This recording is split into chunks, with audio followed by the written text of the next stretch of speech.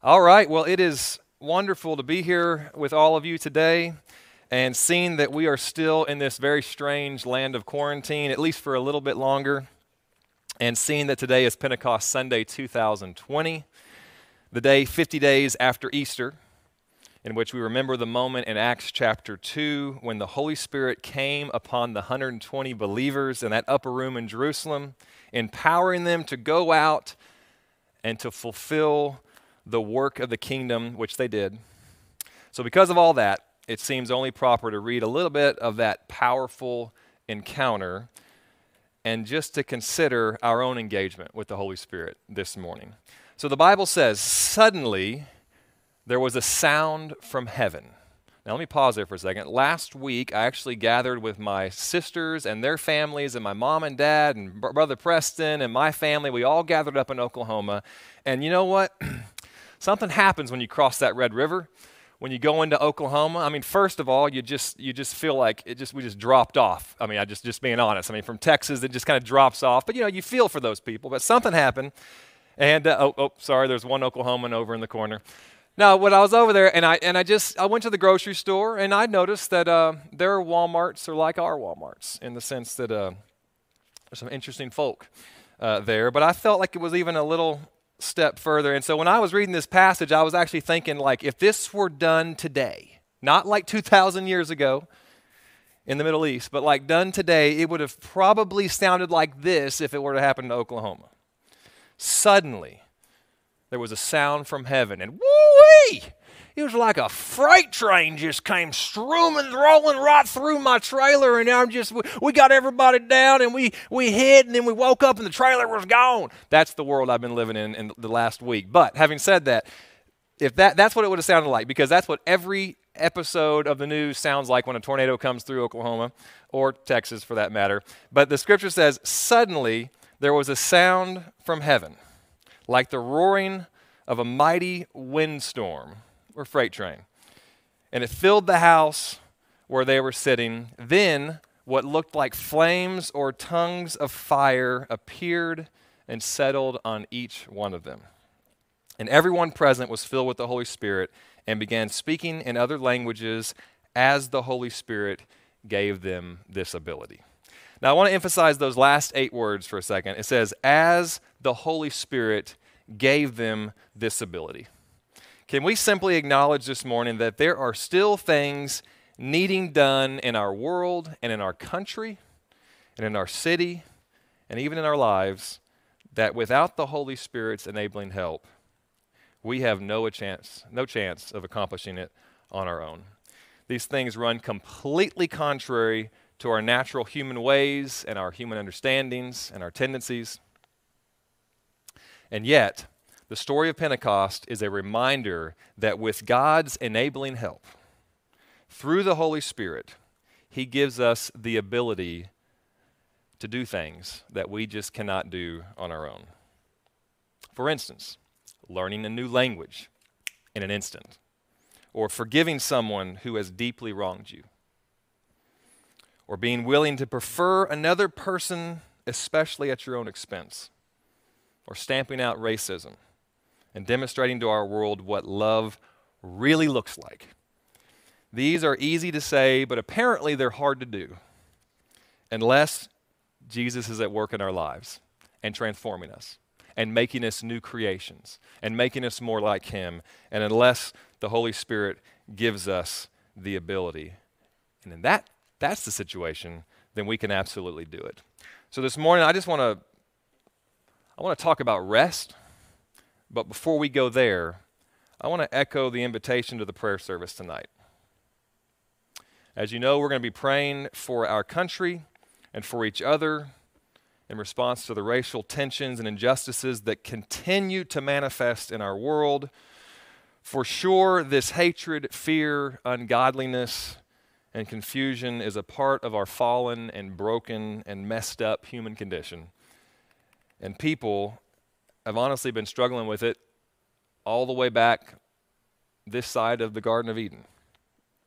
And yet, each generation, each individual has the opportunity to align themselves with God's heart and subsequently mirror God's ways in our day, in our generation. And again, as the Holy Spirit gives us the ability, I believe that we can do it. So you might look back and say it's always been like this, but that would be the wrong way of looking at things. You should look back and say, you know what? We're being made new. We have an opportunity in our day and our generation to make it right. And people have risen up before and put a stop to things, and we have an opportunity to do that. So what do? Well, the first thing we do is we meet for prayer tonight. So I want to encourage you guys to come tonight. I think tonight will be beautiful. I really do. And I think it's going to be challenging. And honestly, I'm looking forward to it. And I'm pretty sure that I'm going to gain some new perspective. And I'm pretty sure I'm going to get my toes stepped on. I just am. And that's okay, because when you dance with people you like, you get your toes stepped on, especially if you have no rhythm like me. I'm also very open to the reality that tonight I might look down and find my big fat toes have been stepping on somebody else this whole time and I didn't even realize it. And it wasn't intentional, but it's happening. And in those situations, we step back and we make things right, because we have an opportunity to move forward and reflect God's image, God's ways, God's understanding, God's love in this day and generation. And so count me in. It's going to be a fantastic night. So in anticipation of tonight's prayer service, I challenge you this, and I'm probably going to step on your toes now. Before you get there, posture yourself, not on the white side or the black side or pick your color side, but instead I want to align myself with the Lord's side, because we are all made in His image. And all of this, us and them talk, is not God's design. The fact is, I remember that scripture in the Old Testament where Joshua is confronted by the angel of God. And he says, "Are you with us or them?" And he said, the angel says, "Neither." And he just falls on his face. And he hears what the Lord has to say. It's not an us or them. There is a third option, as Pastor Dan has been talking to me about. There's a third option, and it's the Lord's side. And that's the way I want to posture myself. And that's why I hope we would all do.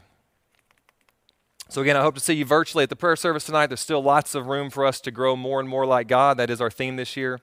And I think tonight will be a big help because we're going to understand better the feelings and the understandings and the realities of some of our brothers and sisters. So 6 p.m., Facebook, YouTube, join us. Let's give the Holy Spirit some room to give us the ability that we need. And I know He's still giving us the ability that we need, just like He did way back there on the day of Pentecost. All right, so that aside, this morning, I want to talk about rest. And it looks like some of you guys know rest very well. It looks like there's several of you are already asleep. Apologize for that. We're going to talk about rest, and we're going to specifically look at Matthew chapter 11, verses 28 through 30. But before that, let's pray. So Lord, we come to your word. It's amazing how when we come to your word and we allow ourselves to be soft and malleable, that you desire to shift and rearrange our thoughts and our conceptions and our preconceived ideas. And so that's what we want to do. We want to offer our mind up to you today, offer our heart up to you. We want to open up and just say, your will be done on earth, in heaven, in this temple. And so, Lord, as we look at your word, may you remind us of stuff that we've known for a long time. May you challenge us of some things. May you teach us some things. But whatever it is, Lord, we invite your Holy Spirit to speak to us and to illuminate this word. And so, Lord, I pray specifically that you would help me to just get my ideas out in a logical, understandable way so that you can be glorified. Bless these people in Jesus' name. Amen. All right, Matthew chapter 11, verse 28 through 30, it says this: "Come to me, all you who are weary and burdened, and I will give you rest. Take my yoke upon you and learn from me, for I am gentle and humble in heart, and you will find rest for your souls. For my yoke is easy and my burden is light." We've heard that scripture a lot. It's 3 little verses. I'd like to kind of break it down. In this season of quarantine, it is natural to appreciate rest and resetting. I've actually heard a lot of people talk about rest and resetting, and that has come up during this time of sheltering in place.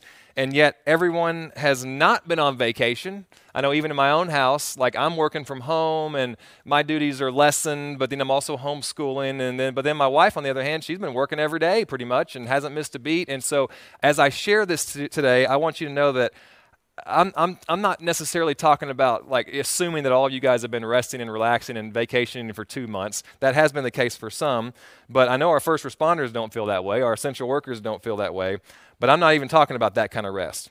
So whether you're feeling charged up and napped and rested or not, regardless, Matthew 11 is talking about rest, but not nap vacation rest. It's talking about something that's deeper than skin deep. It's talking about rest for the soul, and Jesus is the giver of that type of rest. So let's take a look at that verse again, and let's kind of break it down. So it says, "Come to me, all you who are weary and burdened, and I will give you rest. Take my yoke upon you and learn from me, for I am gentle and humble in heart, and you will find rest for your souls. For my yoke is easy and my burden is light." So God offers us rest, and it's personal, it's universal, it's targeted, it's free, it's better, it's compassionate, it's penetrating, and it's refreshing. So let's start there. Personal. It says, "Come to me." Guys, first 3 words, "come to me." It's so amazing that the maker of the universe says, "Come to me." The Son of God is opening up and saying, "Come to me." Y'all, God is approachable. And even before he's cleaned us all up, he's saying, "Hey, come to me." He wants you. He wants us to come to him. And he wants us to crawl up in his lap. And yes, sometimes people focus too much on God as their friend, and they've lost track that God is also their judge, and he's not just all love, he's also judgment. But hey, every once in a while, as we start to recalibrate and kind of remember that he's a judge, sometimes we just got to sit back and say, but you know what? He's a friend too. The God of the universe doesn't have to, but he says, "Hey, come to me. You look tired. Come to me. I've got some rest for you." So the first thing I want to just remind you guys today is this. Jesus, in his offering of rest, is a personal offer to you and to me. The second thing, it's universal. Come to me all. All. I love that. I love the fact that God is an all type of God. Jews, yeah, come on. Gentiles? Oh, for sure. Come on, Gentiles. You poor? You're welcome. Rich? You're welcome too. Acceptable? Are you one of the acceptable folks in society? You are? Oh, fantastic. Come to me. Oh, you're one of the unacceptables, the untouchables?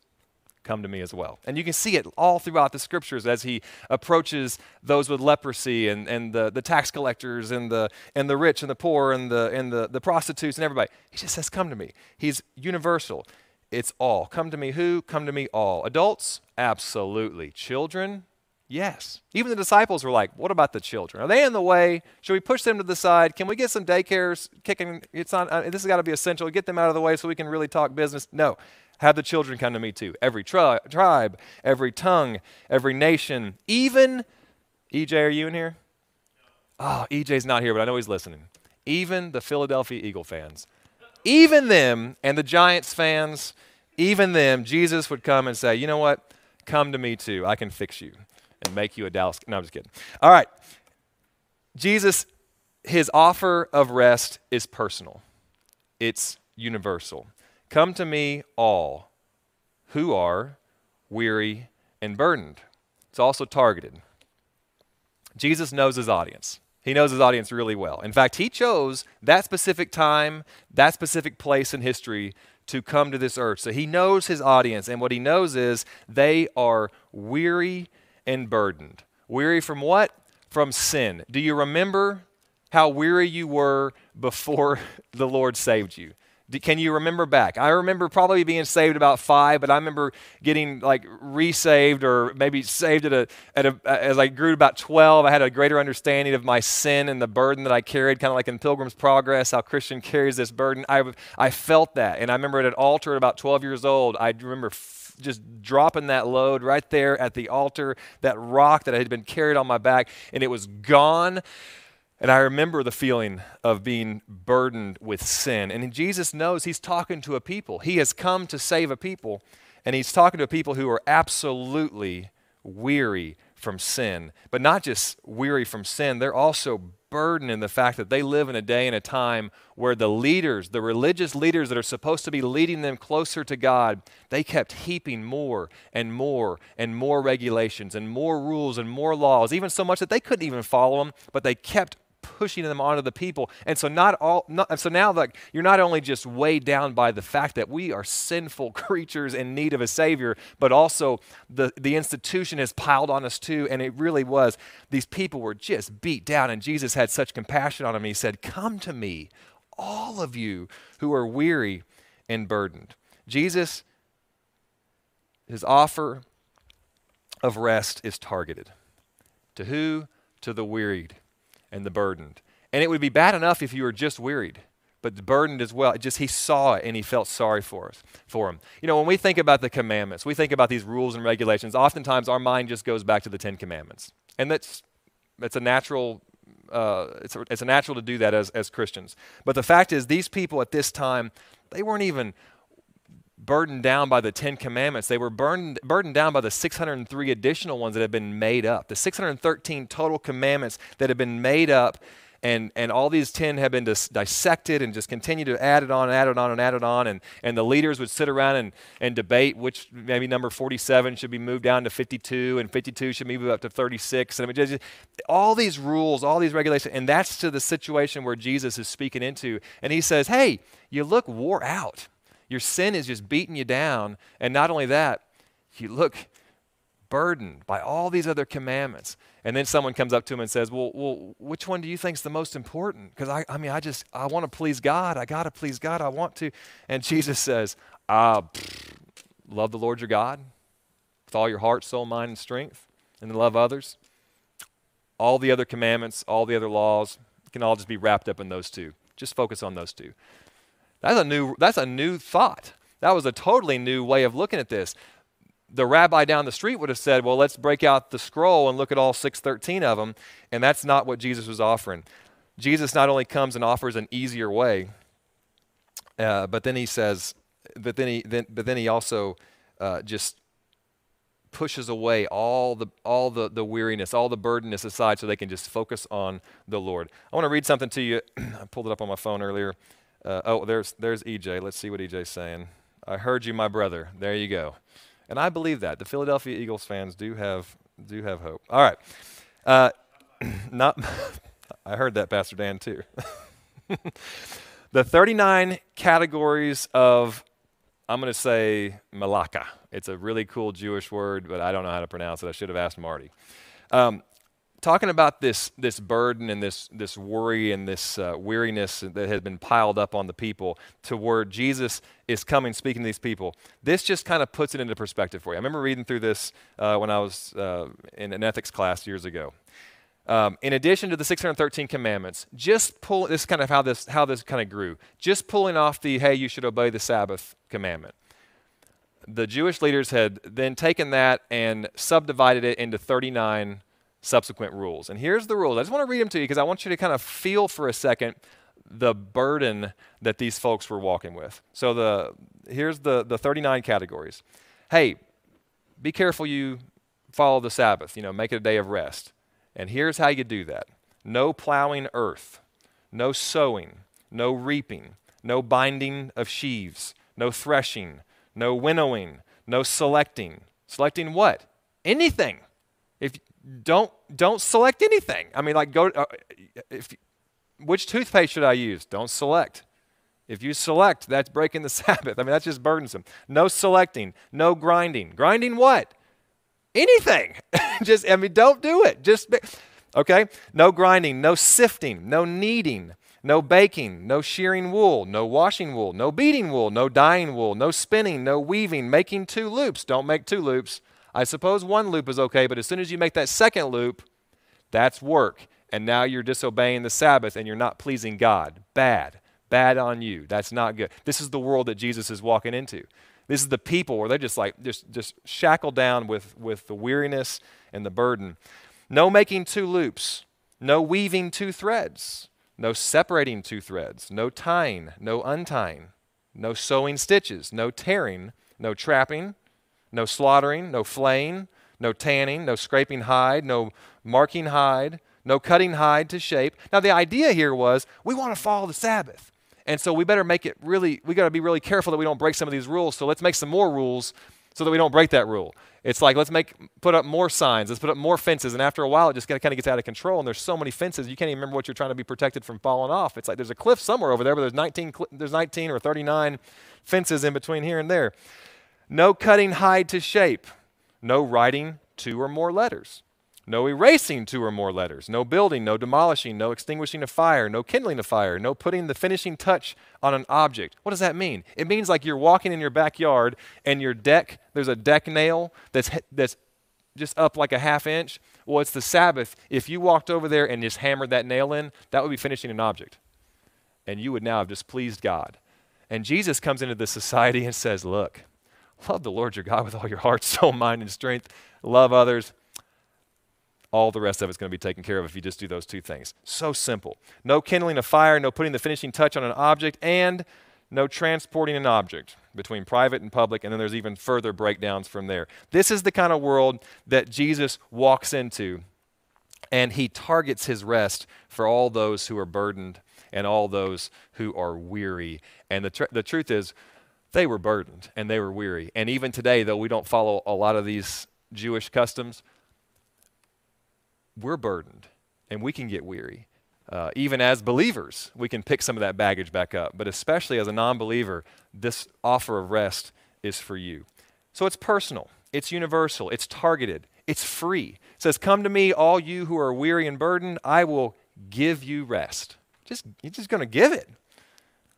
This is going to give it. It's free of charge. It reminds me of the woman with the issue of blood. The doctors have taken all their money, her money, and she's still not better. And then Jesus just gives healing for free, and how excited she was.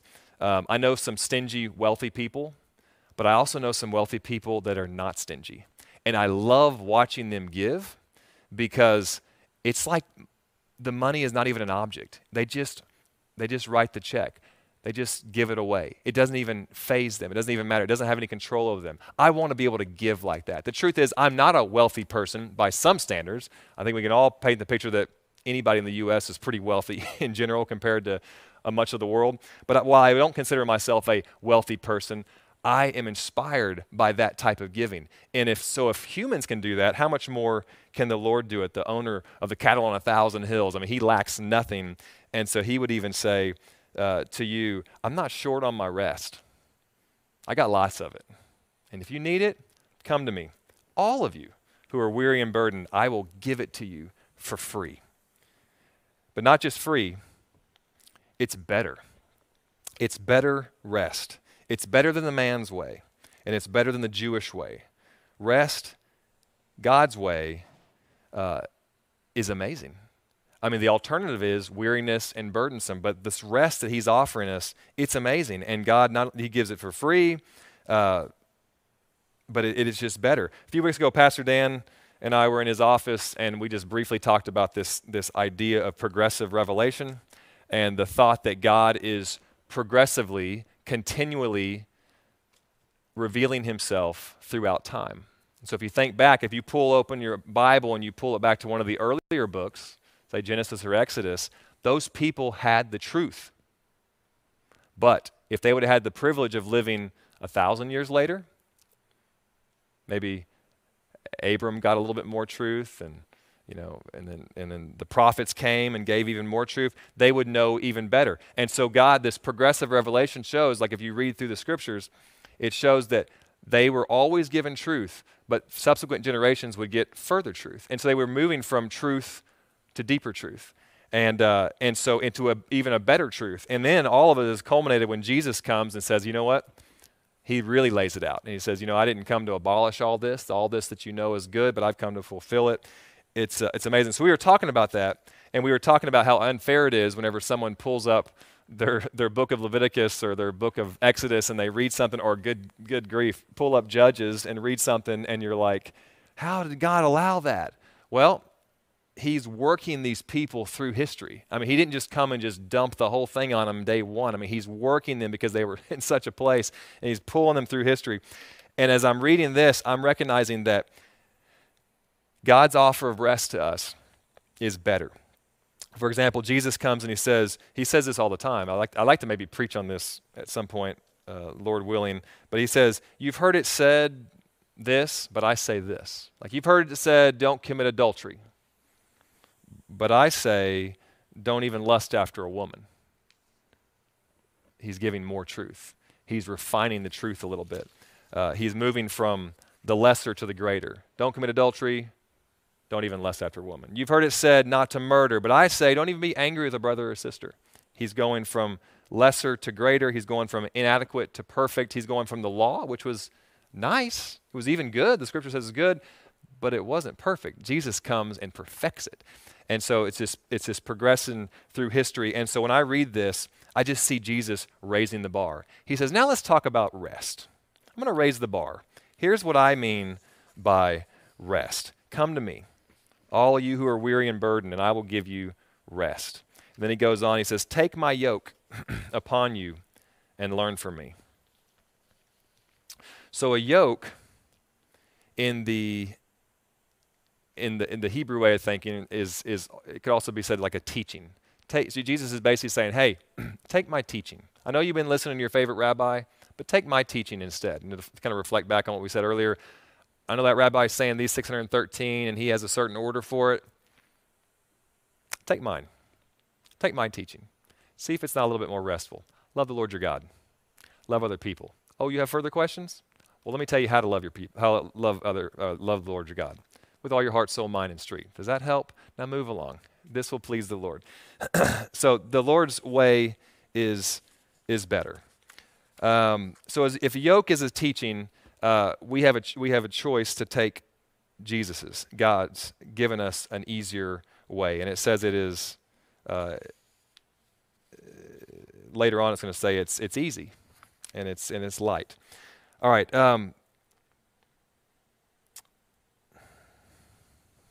The next one. God's offer of rest is personal, universal, targeted, free, better. Then it's compassionate. I love this. It says, take my yoke and learn from me, for I am gentle and humble in heart. I love the fact that the Lord is gentle. King of the universe. He can be whatever he wants, but he's gentle and he's humble at heart. He's compassionate. And that is absolutely in strike contrast from what they were used to. The law was demanding, it was rigid, and Jesus comes on the scene and says, I'm gentle. And the people would have loved it, just like you did and just like I did whenever I first met the Lord. Just absolutely loved his approachability and his gentleness. The next one, we're almost done. It's penetrating. It says, come to me, all you who are weary and burdened, and I will give you rest. Take my yoke upon you and learn from me, for I am gentle and humble in heart, and you will find rest for your soul. Rest for your soul. I've heard a few people talk about rest in the last couple of months, and I've heard this underlying optimism that this time of quarantine, if we allow it, can really be a blessing to us, and I believe that. My concern, though, is like a vacation and like a nap, you always need another one. Truth is, I just got back from vacation. We were with all my family last week, and I'm exhausted. It's hard work being on vacation, but it was fun. You'll always need another one, though. I'm going to take a nap this afternoon. I love Sunday naps. And next Sunday, I'm going to take another nap because it's not going to do the job. It's just not going to penetrate all the way down. It's only skin deep kind of rest. But Jesus comes here and says, I'm offering you rest for your soul. For your soul. And so my fear is we're going to sneak through this quarantine season. And if I can just be a little transparent, I remember after 9/11, there was this great turning back to God, and many people, it stuck. And some people, they just kind of got distracted once they got through that season, and it was just business as usual. This time of rest and resetting and just our normals being just thrown out the window is going to be so helpful for some if it goes a little deeper than skin deep. If it just goes skin deep, it's not going to penetrate down to the soul. And so I want to encourage you guys in this time, make sure you're encountering the Lord that gives rest. And make sure you're encountering this type of rest and not just, I got a couple months off from work, because that's not going to last. You're going to get tired again.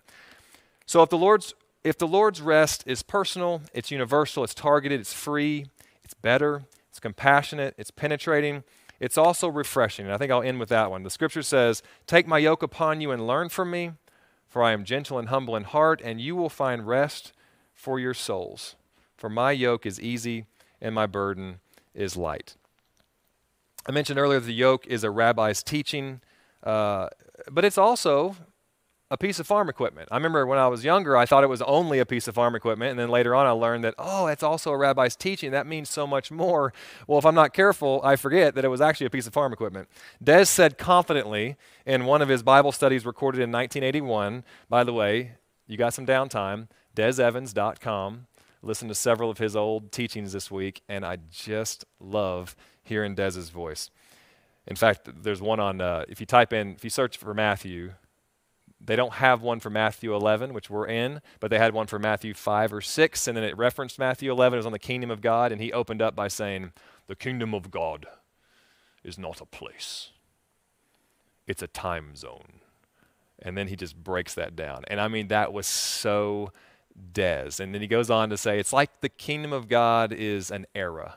It's a time. It's like the people in England are in the time of Elizabeth right now. The kingdom of God is not a place, it's a time zone. And he just runs through that like only Des can. But anyway, Des said confidently in one of his Bible studies, he said, most probably, and if he were here right now, I'd say, really? Have you stuck to that? Most probably still? Or he would now say definitely, or I don't know, I was just being cute. I'm not sure. But he says, most probably that he believed this phrase, "For my yoke is easy and my burden is light," says this phrase was probably the slogan for his carpenter shop. "Here at Joseph & Son, my yoke is easy and my burden is light. You buy a yoke from me, it'll fit good. It'll work for your animal. It won't rub, it'll be right. Good craftsmanship, good quality." And the same Jesus that would have said that to his customers, the people he knows, he's now sharing the good news with, and he says, my burden is easy. My yoke is light. And they would have understood that a little deeper than we would. So he thought that was the slogan for his carpenter shop. And you know what? If it's not, it ought to have been. So I'm going on record to say that sounds good to me. And that's what Jesus has to offer. This rest is easy. It's light. Now, I was talking to a friend 3 weeks ago, and he says, Josh, this scripture, easy. I don't feel like it's easy. Walking with Jesus has not been easy. And I said, easy in this case means it's good. It works.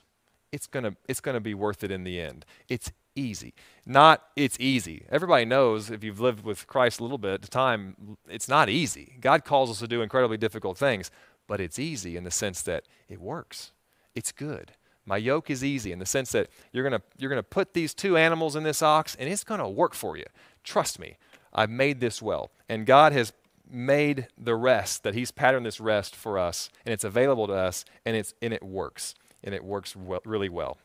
I'll have to admit, though, as I was reading this, I was reminded, I have been using this idea of a yoke, especially this idea of being unequally yoked that you can see in the Old Testament. Maybe it's just because I went through youth ministry for so long, but I have been thinking of it only in one way, and that was, hey, when you meet that girl, make sure she's a Christian. When you meet that guy, make sure he's a Christian, because if you're not equally yoked, your marriage is going to be difficult, because your foundational beliefs and values are going to be different, and you're going to be pulling away from each other. And so the idea is you've got two oxen with a yoke, big wooden thing on it, and the desire is you don't want, let's say the girl is a strong Christian and the boyfriend's a total atheist, got this weak animal and this strong animal, and you're going to be pulling in circles, and it's just you're not going to be working together. And that's how I had processed that, and that's true. That really is a truth, and it's a lot. I've actually been asked many times, hey, do you think I should marry this guy? And my first question is, well, first tell me about his relationship with the Lord. Well, he doesn't really have one. Then no, but I haven't even told you about him. No, I mean, you got to put pause and then wait until he's had a relationship, and if you want to do this in the right order, but right now you're not, so no. Well, that is a truth, the unequally yoked. But then I was reading through a commentary this week, and I'm not going to say I didn't know this, but I'm going to say it encouraged me. It was a good reminder. In our horizontal relationships, man and a woman, business partner with business partner, it is really important to not be unequally yoked. But in our vertical relationship with the Lord, I had this fresh epiphany that the Lord Jesus has come and he has offered himself to step into one side of that yoke and say, follow my teaching. Follow me. And I'm over here, and I'm the really scrawny little animal.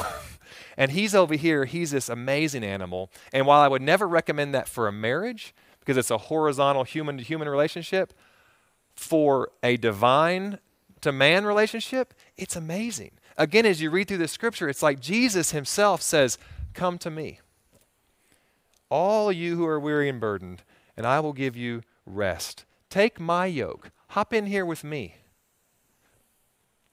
upon you and learn from me. Let me teach you. Let me show you. Because if you're strapped right next to this same ox, you're going the same path. You're going the same way. If he turns, you turn. And that also shows you how ridiculous it is when we try to fight God's will. We're in this yoke together, and we're really trying to pull this way against this multi-ton ox, and we're this little shrimpy one. It's just illogical. It doesn't really work, and that's why it's so difficult to actually do that. And that's why the Lord doesn't really want to share leadership and lordship in the life. But so just a reminder that you guys, yes, or just be encouraged that yes, you have a God who is saying, let me get in the yoke with you. Let me show you the way. You can learn. And that is just mind-blowing how he provided a way, but then he actually presented himself to walk in it with us and to show us the way. So anyway, just fabulous. Okay, so in conclusion, because I got to conclude somewhere. In conclusion, we've gone through the scripture. We've just pinpointed several of the words. I hope you're understanding. I hope you've been reminded of some things about this scripture. And I hope, above all else, you just recognize that the God of the universe, Jesus Christ himself, is saying, here you go. You know that rest that your entire culture is just clamoring for? I know some places in the world kind of get it better than us, but you know that rest that the United States is so desperately always looking for and trying to buy? I'm just giving it to you for free. But you've got to do it this way. And it's here for you, and it's available, and it's a gracious offer. And so in this time of quarantine, I really hope that you'll connect on that level, and not just on the nap vacation. I got 2 months off from work, and I'm getting self-employment, or was that the word for that? Unemployment. Yeah, self-employment. That's not it. And I hope we've connected there. So in conclusion, St. Augustine, in his book, The Confessions, once described some of his favorite blessings given to him by God. And St. Augustine was a mess. He was an absolute mess. And he wrote this book, Confessions, just to show everybody that, hey, look, I was a mess, but this is what the Lord's done. Because he had to prove to everybody that, hey, I know you've been watching me for decades and I'm a mess. The Lord's changed me. So he writes this, and he starts writing out all these favorite blessings that were given to him by God. And he compares them with the cheap imitations that the enemy had offered him, that Satan had offered him in the past. And for instance, he says there's corruptible pleasures, and there's incorruptible pleasures. And the incorruptible pleasures are just better. They're just better.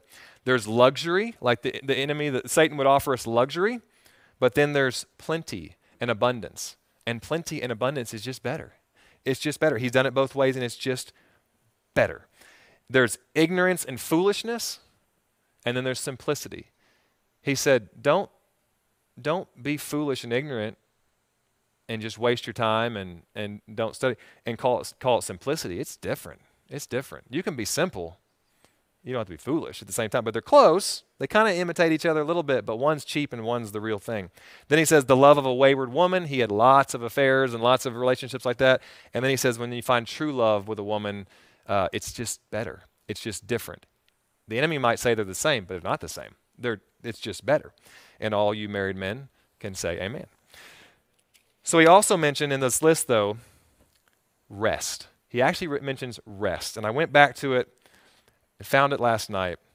He says, rest found in the Lord.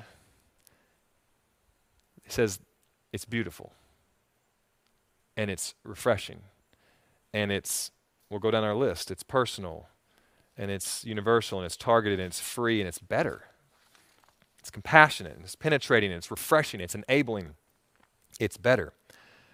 That's rest in the Lord. He says the enemy might offer you slothfulness. The enemy might offer you laziness. And on a Saturday afternoon, rest and laziness might feel the same, because you're just sitting back, binge watching your favorite show. But take a step back, and the rest that your soul is really looking for is not found from the enemy. But the Lord is saying, come to me, all of you who are weary and burdened, and I will give you rest. But in order to get it, we must take his yoke upon us and learn from him. And oh, by the way, he's gentle and he's humble in heart and he's for us. And you're going to find rest for your souls. For my yoke is easy and my burden is light.